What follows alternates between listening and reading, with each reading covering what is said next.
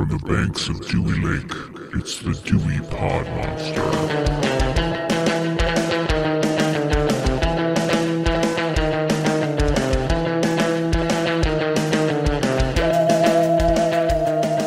All right, welcome back. My name is John, and this is the Dewey Pod Monster Podcast. This is your weekly podcast about consumption, and with me this week, as always, is the host of the Dewey Pod Monster Podcast. His name is Sean, and he is also the authority on Michigan beer. Sean, how are you doing today? How the hell are you, you wooden-headed bastard? I went on a little bit of a cleansing trip after watching this stupid fucking movie, so I'm doing okay. What are you talking about? Do we watch movies? Do we talk about movies on this? We have a topic this week that we'll get to shortly. We do have a topic this week. It's a Monday. We record on a Monday. Is it? I thought it was a Tuesday. Take a drink. Take a drink? Yeah, the drinking game we're developing around this show. I mean, we claim it's Monday even when we don't record on Monday now. So what have you been watching this week? What have I been watching? That's a great question. So let's get into it. Yeah, let's get it on. Let's do it on the bus. So on the bus. You can do it on the boat. This past weekend was the big, we're recording a little bit ahead of time, but was the big Paul Fury fight that has been put off for about 2 years or so. So that was finally this past weekend, and I ended up watching that. A lot of just tomato cans getting punched around and barely out of amateur fighters. There was a championship fight, which was a cruiserweight fight, Jake Paul technically fights at cruiserweight. Yeah, it's like below heavyweight, but above middleweight. Okay. It's like a catch weight. It's like kind of in between. And you don't really, like, Evander Holyfield was a cruiserweight. Is that just a boxing thing, or is that I don't feel like I've heard that term before. It's a boxing division. It's a weight division. Okay. I don't know what other way. I don't know the, range. Would it be, is it in any other combat sports? Like, I don't remember that in UFC or UFC doesn't have the same kind of weights as boxing does. Yeah, I didn't think so. But anyway, Evander Holyfield started his professional career as a cruiserweight. Anyways, and you may have heard of him. But anyways, so I finally get through the cruiserweight championship title that was just like a 31-year-old guy got beat by a 39-year-old guy named Badu Jack, who I've never in my life heard of. But anyways, this Logan Paul Tommy Fury fight was an 8-round fight. And I used to really watch boxing a lot. I used to really be into it. And the thing that kind of started putting me off of it was, number one, I like UFC a lot better. And number two, there are all these divisions and there are all these weight classes and there are all these, organizations like the WBO or, the different boxing organizations. These two fighters are combined, including this fight, this was their 13th, I think. I think Tommy Fury was 8-0 and Jake Paul was 4-0. That's 12 fights. This would be their 13th fight. And the WBO, I believe the World Boxing Organization, made up a belt. Like it's like the Riddia Championship because it was in Saudi Arabia. Yeah. You just make up a belt. And so this fight was a title fight for this made up belt that they just made up. The ref was awful. He took a point from each fighter.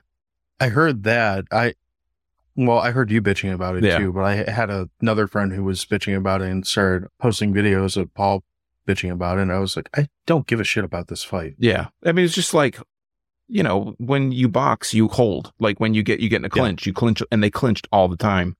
So, that kept happening. And at the end, so spoiler for a fight that by the time you listen to this will be at least a week and a half old. Tommy. 2 weeks. Yeah, well, whatever. Time. Just a concept. What is time anyways? But anyways. Math. Yeah. Math is hard. So Tommy Fury wins.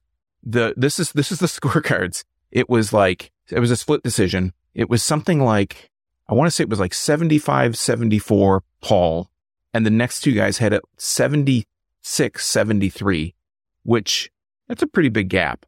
You get 10 points winning a round if it's a good round. If you do a crap round, it could be a tie or whatever. But that's a big gap. What was this other judge seeing? Like, there's no standardization as to how you judge boxing. And there are all these fights. And UFC, you're starting to see it a lot now too. Rashes of these fights where what are the judges watching, for who wins? Yeah, it's actually, I've been on a little bit of a UFC break because of football season, but the last Holly Holm fight, which was right around the time that football was starting, was like that, where I remember watching, like, what the fuck fight did these judges watch? Because it sure wasn't the same fight I watched. So I watched that, and I mean, I didn't put a lot of in. It was just kind of on in the background. It was a 2 p.m. fight because, again, it was in Saudi Arabia, so on Sunday, nonetheless.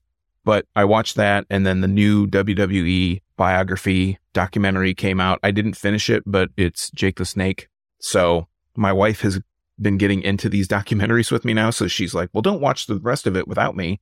And we have I'd say we have like half of it to go. So he's got a really checkered history, and his dad sounds like he was a big asshole and a pedophile and all this other stuff. So I've heard that story a lot. He's another one who, not that we care to bring him up too often, but he did a really good like Rogan episode where he went on I think he talked for like 4 hours. And again, we've said before, like for me, that show's all about whoever his guest is. If he has an interesting guest, I'll pay attention to it for a while. And that one was fantastic. Have you ever seen Beyond the Mat, the documentary? Yeah. About Mick Foley and Jake the Snake? I don't think I've seen his episode or whatever. Well, it's a movie. Oh, then no, I haven't. I'm thinking of a different one. At the time that they recorded that, or they filmed that movie, he was like a crackhead. Like he smokes crack on camera. Jake the Snake does. So he's come back. He's come a long way. I mean, I think he for lack of a better term, rescued by Diamond Dallas Page and all his DDP yoga or whatever, power yoga. Yeah, he goes on about that in that interview. Scott Hall was another one that was kind of, again, rescued, air quotes. So that's pretty much what I've been watching. That was within the last few days. We just recorded recently, so I haven't gotten a chance to watch a lot, but those are two of the big standout things that I'd watched. So I also watched a little WWE documentary, but I watched the first one that I basically caught up on two things that you had recommended that I hadn't gotten around to yet. So I watched the first one of whatever season this is of that WWE documentary with the NWO stuff, which was pretty entertaining. I forgot how borderline cringe NWO was kind of most of the time. Is that accurate? Yeah. Yeah. It's funny too, because it's kind of was that either right before around the same time of the Attitude Era of WWE? I think the Attitude Era was brought on because WCW was doing so well with the NWO storyline, because that's really when I don't know, but I think that's when they really started to get into all the backstage stuff. They show them at the end when WCW got bought out by WWE, like Stone Cold and Hogan are there, like buddying it up in the ring and stuff. So they had to intersect at least a little bit. But for whatever reason, it's amazing that I can say this, the WWE version of that era just seems a little less cringe, a little more comic booky than what the WCW stuff was. The WCW stuff, especially with like Hogan throwing brother in every other word. And I like that they call him out on it in the episode. Yeah, they did train him to not say brother so often. Right. Brother. I don't know. There's something about it. I was just like, man, this just like reeks of old guy trying to do the cool thing. And he's still wearing like his spandex pants while he's doing it, while the other guys have like, jeans and shit on. And I don't know.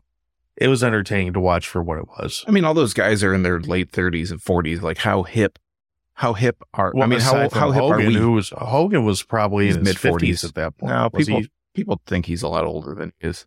Well, he looks like a sack of shit. I mean, lives on the side of a cliff that faces the sun 24 hours a day. So he's just all leather. Pretty much. And I'm not hip. I never was hip. I wasn't hip when I was 15. I'm not going to be hip at 40. But it's like listening to your dad's friends try and be cool when you're a teenager. It's like you're not in the zeitgeist. Yeah. You're not like following all the trends. You're just getting it secondhand, and it's already 10 years old by the time you talk about it, or they do. I caught up and watched The Pez Outlaw, which I liked that a lot. That was a very entertaining little documentary. Side note to that, I was in East Lansing this weekend, and as I was driving around, I was like, wonder if that guy, where that guy is. Like, there's so many like open fields and stuff out there. It's not like I'm going to just like, oh, there he is. But I think my favorite part of that whole documentary was watching him walk into some factory in Germany, I think it was. And he's got these like pastel pink, like combat boots on as he's going through the airport, looking like a hobo with pink boots on. I thought that was great. Then after this like bullshit excuse of a movie that we watched, for whatever reason, I apparently went on a little bit of a Jonah Hill binge. Yeah, I'm not really sure why. That's an interesting choice. Well, I started with the movie You People, which I thought was going to be a comedy movie because it stars Eddie Murphy and Jonah Hill. And it kind of is, but it's kind of really not. Like, it's more of a drama than anything else. And it's well done, but it's also, it makes you uncomfortable quite a bit. And I think that's what it's supposed to do. So I guess it succeeds at that, but I have no desire to watch it again, even though it's really well casted, acted, all that crap. Then just kind of fell into some old stuff like Superbad and 40-Year-Old Virgin. So I was like, oh, I guess I'm just going to have Jonah Hill on all weekend. And then I finished all that up with Happy Gilmore, which does not have Jonah Hill. So essentially I watched some really questionable material for this show and then a bunch of crap. Not just more crap? No, well, different kind of crap. I don't know. Pez Outlaw might have been the highlight of my weekend, TV wise. Yeah, I really enjoyed that. It was a good documentary. Yeah. And I don't know. It's interesting. And it's funny because when we talked about that before, I figured, oh, they probably came after with taxes. You're like, oh no, it was much worse. And yeah, you were right. It was much worse. Pretty much trying to destroy him financially. They did. And it worked. Right. But I guess that happens when you take on the bigwigs of the Pez world, right? The big Pez, yeah. Got anything else we want to cover before we get into this next thing? No, I'm ready to rumble. All right. So this is Crummy Movie March. This is the second week of Crummy Movie March, and I think we appropriately will talk about a crummy movie. I think Crummy is overselling this movie. Well, let's talk about it. What movie are we going to talk about, John? Ugh. This week we're oh boy, this is exactly what you wanted, huh? You didn't even know you were getting yourself into, did you? No, I did. This doesn't surprise me at all. I knew this movie was going to come up eventually. I just was not looking forward to it. So were you familiar with the movie before? So this movie what we're going to talk about is called Black Devil Doll from Hell. It's from 1984. It's like written, directed. Movie is also overselling this edited thing, etc. by Chester Novell Turner, whose actually the work that comes after this is a movie called Tales from the Quad Dead Zone. We didn't watch that, which arguably is worse than this one.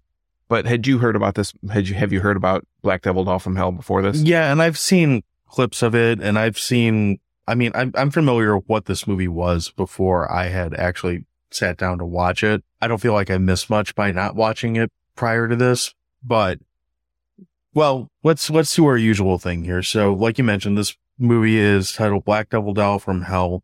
It's from 1984. And the quick little plot read off here is a woman buys a doll at a magic shop. Unbeknownst to her, the doll is possessed by an evil spirit and it proceeds to take her over. That is like a super inaccurate description of what might or might not happen in this movie, but okay. I think you could probably read the storyline that's on IMDb and you would get all the story out of it. You wouldn't get some of the nuances, of course. No. Some scenes that we'll talk about. If you read the quotes in it, you would definitely get the nuance of it because the quotes, although they look funnier in print. Yeah. I'm not sure that humor, although this is listed as a comedy. Yeah, comedy horror. Right. But let's talk about the storyline. I'll read the storyline, Kate. A woman buys an antique doll at a thrift store and does not realize that it is cursed. The doll uses its powers to seduce her while she is asleep and then escape back to the store. She starts to lose interest in sexual activities with her partners as the doll is able to give her a much better satisfaction. So she sets out to find it, but with deadly consequences. This was written by Sean D. Wallace, no relation. And that's a pretty good summary. I didn't realize that people are usually related by first name. Yep. I would say that's almost a good summary. I mean, the typos aside. Well, I wasn't even talking about the typos. I mean, this kind of ignores, like, this movie is, the main character in this movie, what's her name? Helen, I think. Yeah, Helen. She's like religious Bible thumping nut job to start this movie. And I guess she is up until about 15 minutes or so into this movie, roughly.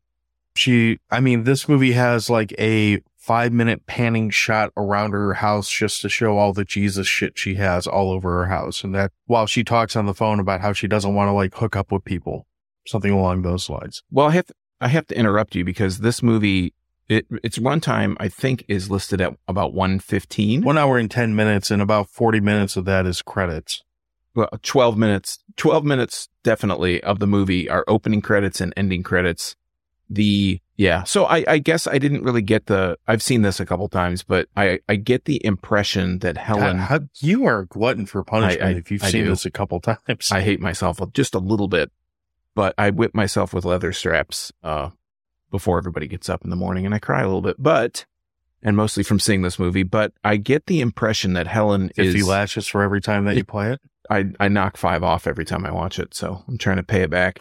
You're working down to 0? Yeah, trying to get a... Where are you at now? Net 0. Well, about 15 left. 15 a day.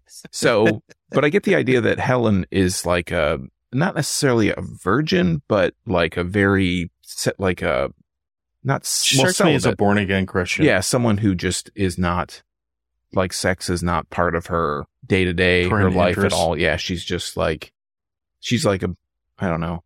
I don't really know what the definition of a spinster is, but I guess I kind of think of her as like a spinster. I guess maybe that's more of a, I mean, she got to be in like her 30s. Kind of frumpy, dresses a little dowdy. Spinster meaning. Spinster is a unmarried woman, typically an older woman beyond the usual age for marriage.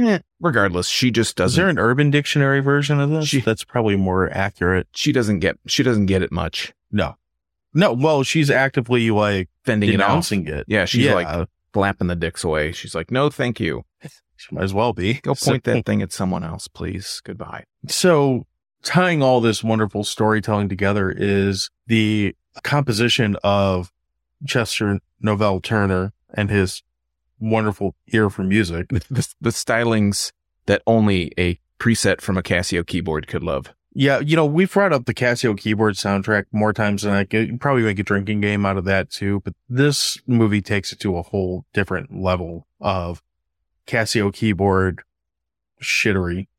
But we do get the opening credit. We do get this amazing guitar laden song, which I kind of read a little bit about the backstory of this movie. When this was sold, I guess Chester Turner got basically screwed on the deal. I mean, so they took the movie, and if you notice at the end, retrospect, if he sold this movie, whoever bought it got screwed on the deal. Well, if you look at the end credits, there's an edit, like edited by, and it was probably edited on a camcorder because it was definitely filmed on a camcorder, but it says edited by Chester Novell Turner and then re-edited by, I don't remember the guy's name. It's like I noticed that. I thought someone didn't do their job.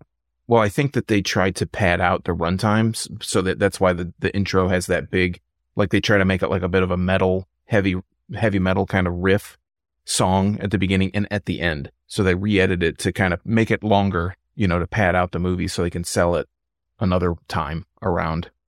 I mean, you want to make sure you have enough time to get this in syndication, right? Yeah, you want it to be on all the cable networks. Oh, and by the way, when we were talking about this last week, or when we were talking about watching this, there's a website that the audience may or may not be aware of. It's called Just Watch. So if you go on justwatch.com, you can search up movies and they show you where you can buy them or rent them, where you can maybe watch them for free. So you'll see Plex, or you'll see Tubi or Pluto, or the one that looks like an ice cream sandwich. It's actually one of the apps that I use on my phone more than most. Well, if you look up Black Devil Doll from Hell, there's nowhere you can watch it for free online, but they have a clip. And I was very shocked. I mean, I was legitimately shocked that the clip that they use, I used to run a B-movie website called internalbleeding.net, and I would post video clips on YouTube and link them so that, it would be a better visual aid. I think I literally said, I don't know, I exclaimed joy, which doesn't happen very much in my life.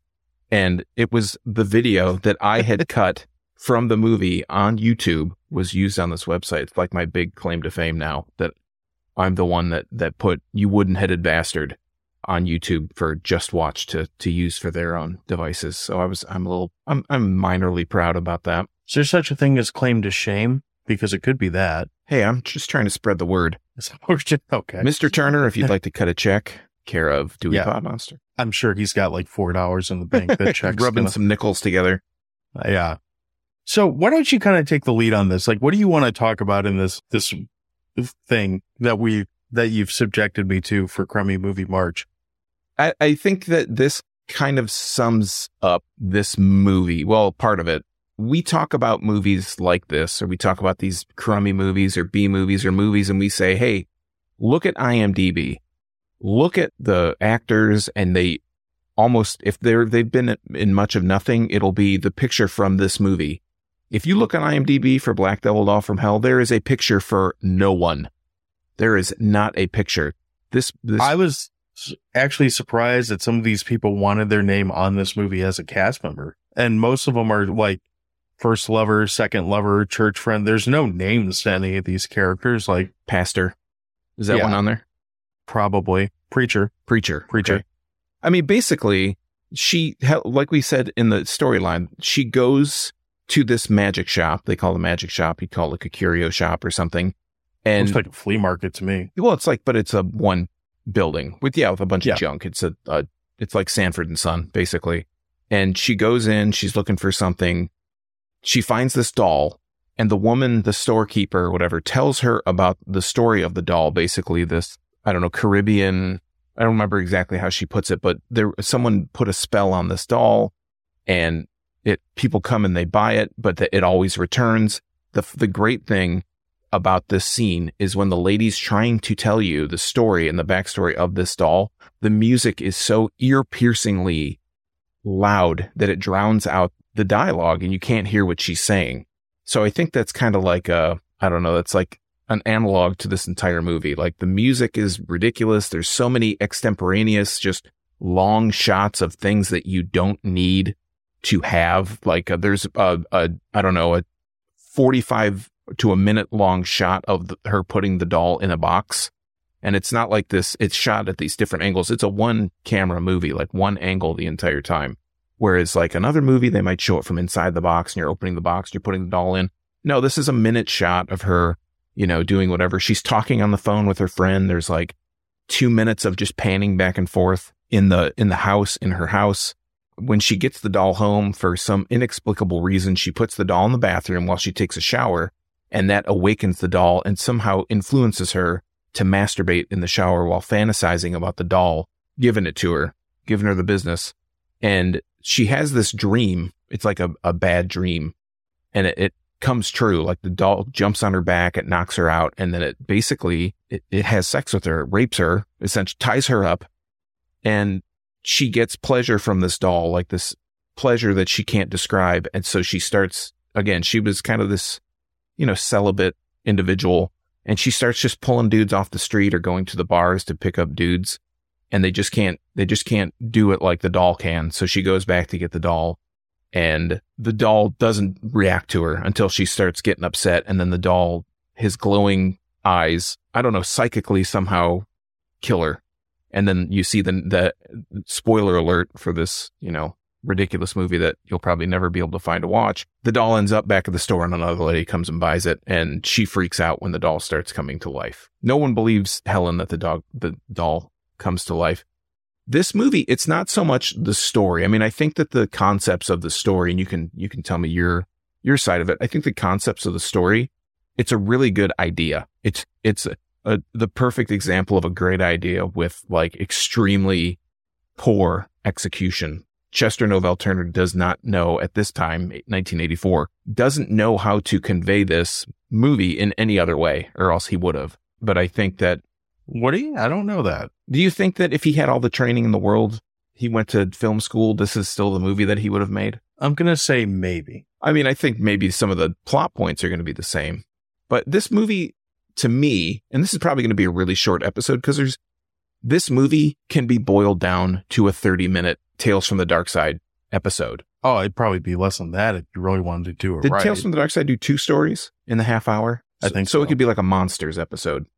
Yeah. Or half a Tales from the Crypt episode or something like that. And to me, it's not so much the story, it's the ridiculousness of this doll. Like we talked about it with Chucky. There are scenes where there's somebody in a suit, in a Chucky suit, that's dancing around. We talked about it in Mithrigan a little bit, but it's done much better in Mithrigan. But in this movie, Chester Novell Turner just had his friends come and they acted. So it's the acting is what you would expect to see from a bunch of friends filming a movie. But there's scenes where the puppet has to move around, and it's like an 8-year-old. Yeah, it's like his nephew. And this puppet, it looks like Rick James. I think that's the part that is hilarious. So it is actually designed after Rick James. I did see one thing leading up to this. Is like, I guess I should try to have something to talk about in this. The reason he looks the way he did is because I guess Super Freak had just came out or something and was his turn to like that album. So he designed the doll to look like Rick James, which that part I'm kind of okay with. And I would have to think that the characterization, I mean, Rick James is Rick James. He's a known commodity, but I feel like Dave Chappelle had to have seen this movie because the Rick James character says some of the same things that this doll says when the doll talks. He sounds like the Rick James voice that you would hear from Chappelle's Show that everybody's like so familiar with. I just feel like this movie must have made the rounds. I know now it's kind of like a thing. It's been re-released on DVD. It's just a VHS rip, basically, that got redistributed on DVD. But I feel like this was had to have been a big underground tape trading kind of movie because there weren't that many copies of this made. So let me ask you here. You said that you think this is a good concept for a movie. When you say that, do you mean like the whole idea of a possessed doll doing creepy things, or what specifically happens in this movie with this doll? No, I think that what I'm saying is that the idea that a woman that is, again, very celibate, very religious, goes and picks up a doll. The doll comes to life. It gives her this undescribable pleasure that she'll never get again. And it makes her renounce religion. Splinters? Well, I don't even think he does do some pumping and sweating, but I feel like that makes her renounce her religion. And then this doll goes to basically, it just keeps doing the same thing. I think that's a good idea. I think it's a good story. It's creepy. I don't like dolls, especially the dolls. I mean, this is a ventriloquist dummy. That's like, there is a certain level of hell that is reserved for ventriloquist dummies and people that use them or are controlled by them. Maybe it's a reverse interaction. But yeah, I just think that whole idea is really interesting and can be done in a way that makes it creepy and horror and kind of scary in its own, like it's disturbing. Like it's a disturbing idea, I think. So there are a couple things that I'll give points of credit to. I do find it humorous when the doll randomly opens his mouth and smoke comes out, but it doesn't look like it's coming out from his mouth. It's just kind of around. Like I imagine someone's just like puffing on a cigar or something, right, just blowing smoke in the camera. Yeah, or something to that effect. But it is a funny effect because they do it like 3 or 4 times in the movie, and it's within probably like a 10-minute segment of this thing. I refuse to call this a film. But it's within like a 10-minute run where this keeps happening. And I thought that was kind of funny that they, any effect that's in this movie, they reuse at least everything twice, it seems like. I do like when the doll, his eyes light up and he like freaks out. I thought that was kind of a fun. Is it a good effect? No. But it looks humorous for what it is. So it's got that going for it. And the way that Helen acts out her death scene, and I think this is right after his eyes light up and freak out. Like she basically just spins around in circles naked for like a minute and then like falls over bleeding, if I remember right. Yeah, I think blood like pours out of her, eyes or something. And her nose and her mouth very sparingly. It's not like a super gory scene. No, you could tell the budget was used on the eye lightning thing going on with Humpty Dumpty here, or Devil Doll from Humpty Dumpty, whatever he is. But yeah, I don't know. There's the thing about this movie that I don't like is, this is very clearly a blaxploitation film. Like it's right in that neighborhood of like, I don't even know how to describe that like subgenre of film. I don't know if I've seen that thrown around, blaxploitation. I don't really know if I agree with that. Okay. I mean, it has a black cast. It has a black director. It has a black crew, if there even is a crew. Okay. But I don't know. I could be wrong. I guess I just feel like it's just a shittily made horror movie.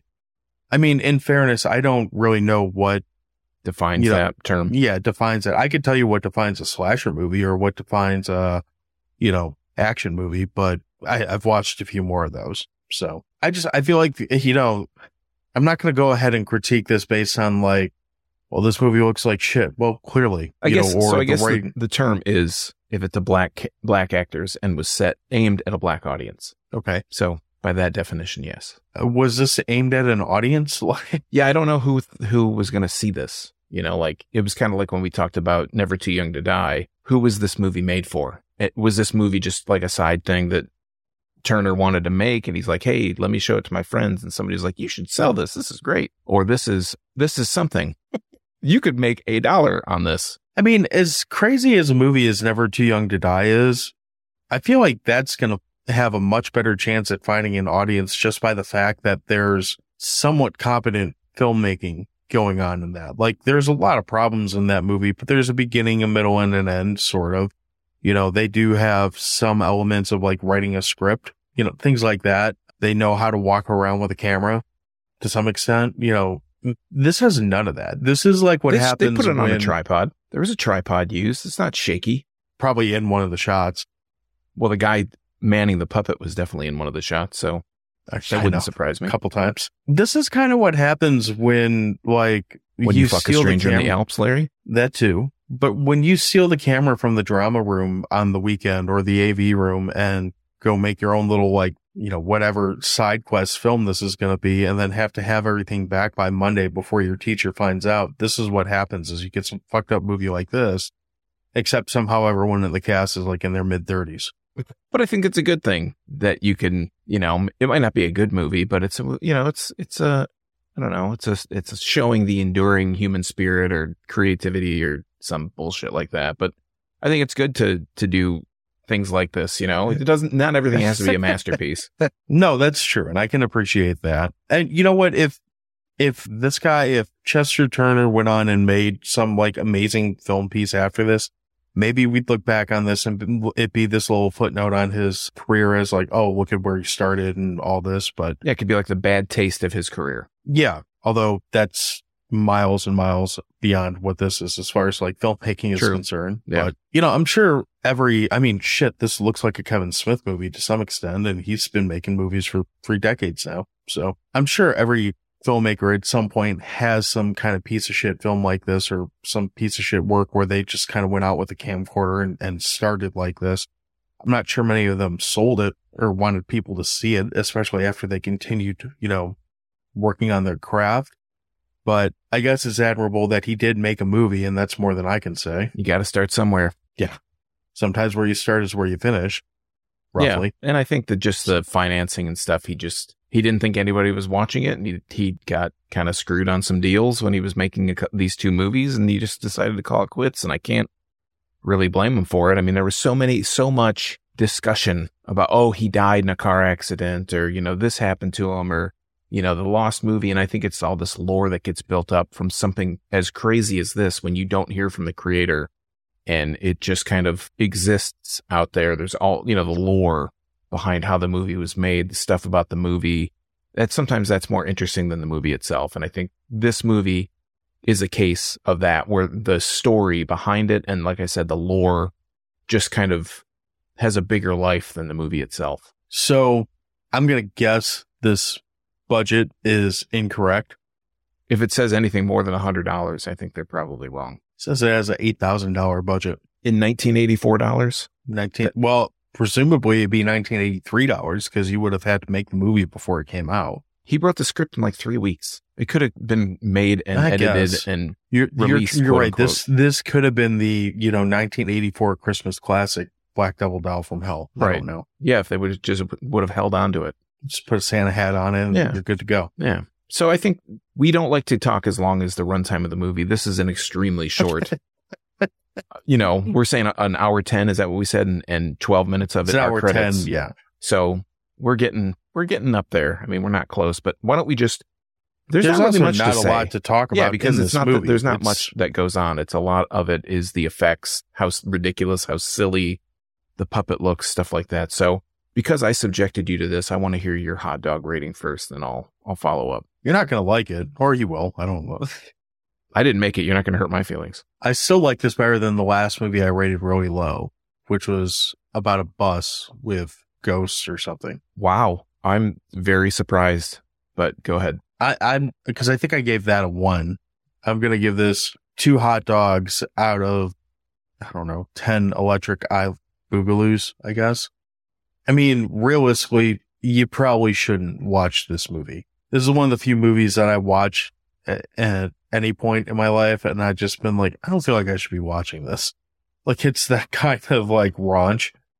There's like brief, like super brief. I mean, the movie's brief, but there's brief moments of humor, like very, very seldom in it. And if you just are devoid of moral, I guess you could claim that the dialogue that, I mean, I guess out of context, it's kind of funny. Like what the doll actually says, and there's like 2 lines of dialogue throughout this movie. Yeah. Wake up, bitch. But, yeah, pretty much.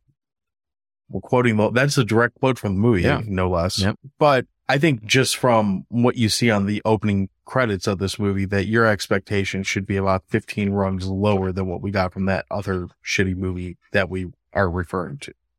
I don't know how you watch the first 10 seconds of this movie without being like, oh, well, this is going to be a fresh, this is going to be a fresh steaming pile of something. This is going to be a total shit show, and I'm down for it. And that's pretty much what it is. Like whether you listen to this episode or not, like if you ever find your way into watching this movie, if you can get past the credits, you shouldn't be surprised by anything that happens after that. Well, I think the experience of watching this movie is better than the movie itself. I can, as I've mentioned a few times, I can appreciate what Turner was trying to do with the movie. I don't think that creativity is something that should be stifled. I also give a lot of credit that this movie was even made in the first place. You can just watch this and you can tell it's a labor of love. Nobody got paid. Novell Turner, from what I've read, paid everyone, but never got paid for this movie. With all that being said, this is probably one of the worst movies I've ever seen. I feel like it's actually got an interesting story, but technically it cannot. I don't know how technically it could get any worse. The sound is bad. You can sometimes barely make out what people are saying. The music is worse. Yeah. I mean, it is Casio-tone keyboard at its finest, with a few drum breaks, drum fills kind of peppered in there every once in a while. And the acting, like I said before, is what you would expect when you ask your friends to be in your movie. Saying that this movie is good is like telling a 3-year-old that some of their finger paintings should be in a museum. It might be special to you, and it might be special to the person that made it, but it's not good. The whole thing, like I've said earlier, could be, and you kind of rebuffed me on that, but I think it could be a segment of a Tales from the Dark Side episode. I don't think it's a good movie, but I think it should be seen to be believed. I don't think there's a way that I could convey all just the weirdness that happens in this movie. If you're a fan of like obscure or bizarre movies that should have never been made, I think this is one to watch. I give it 1 greasy-faced ventriloquist dummy out of 6 hot dogs, following the March hot dog scale that I've made for Crummy Movie March. I totally forgot about that. John, I stick with a gimmick. God damn it. I stick with it. That's fine. I forgot about it. Yeah, I think that's all we got. I got nothing else to say about this stupid doll. We're teetering on the edge of being as long the runtime of the movie right now. No, we talked about other stuff for a few minutes before this, but we are getting close to that. And you did claim that this month was going to break me, and I don't know. I don't think it's going to get any worse than what we just watched. So we're definitely at a valley. And I want to hear from the audience too. If you have seen this movie, what do you think of it? Do you think that we're like off base? Because I feel like this is a movie this is almost like an episode for 2 people. Like I feel like you and I are 2 of the people who have seen it. And of the people that listen to this podcast, there's probably a lot of people who have never seen this, will never get the chance to see this movie. So if you have seen it, I'd love to hear your thoughts on it. I can think of one person who replies to us on a regular basis that probably has a 50-50 shot of having seen it. Past that, I don't know. I really like to look and find those movies that are just so weird, or things that are so obscure that, like, have you seen this movie? I'd like to be the guy that's like, I have seen that movie. It's awful, So that's really what kind of drew me to this movie initially.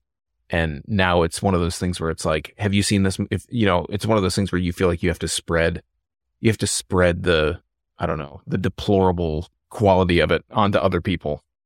I think it's interesting how we kind of balance each other out on like the weird, crappy shit that we find, because you find stuff like this And I find like the video store turds that somehow find their way to other, like this probably wasn't in a video store. No, it was. Like they said somebody said that the guy that somebody did one in a video store. The guy that redistributed this movie, he had heard all the tales about, the director Chester Novell Turner and that he had, died and all this stuff.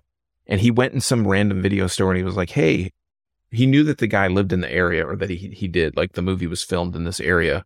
So he went in and he asked if he had ever heard of him or heard of the movie. And the guy at the rental place or whatever was like, we used to have a copy of that movie, but it got stolen.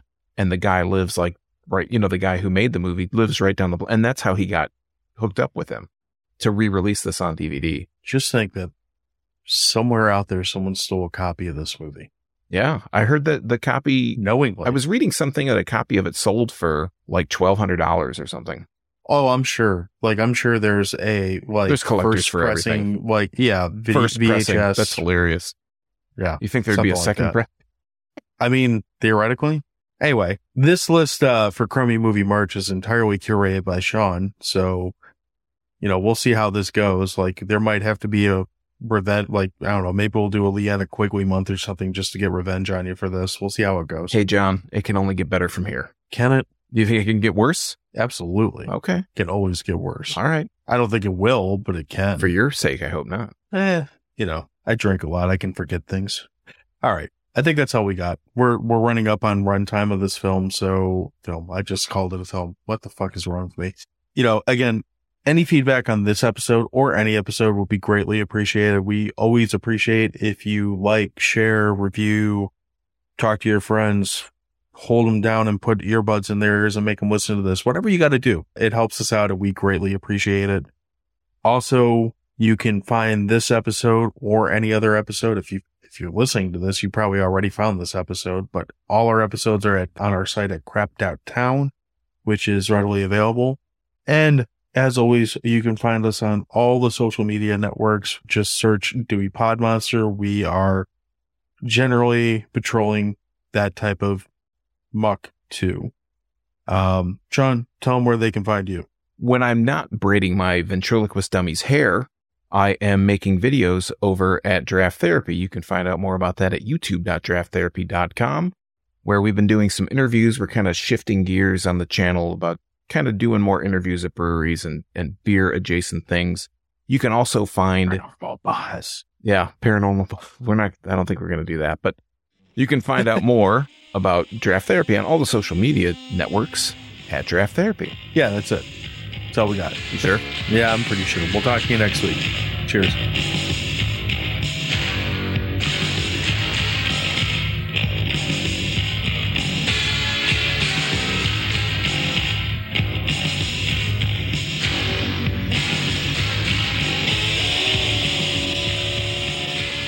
Three, 2, 1. Let's start. I don't even know what that was. Oh, this is going to be a good night.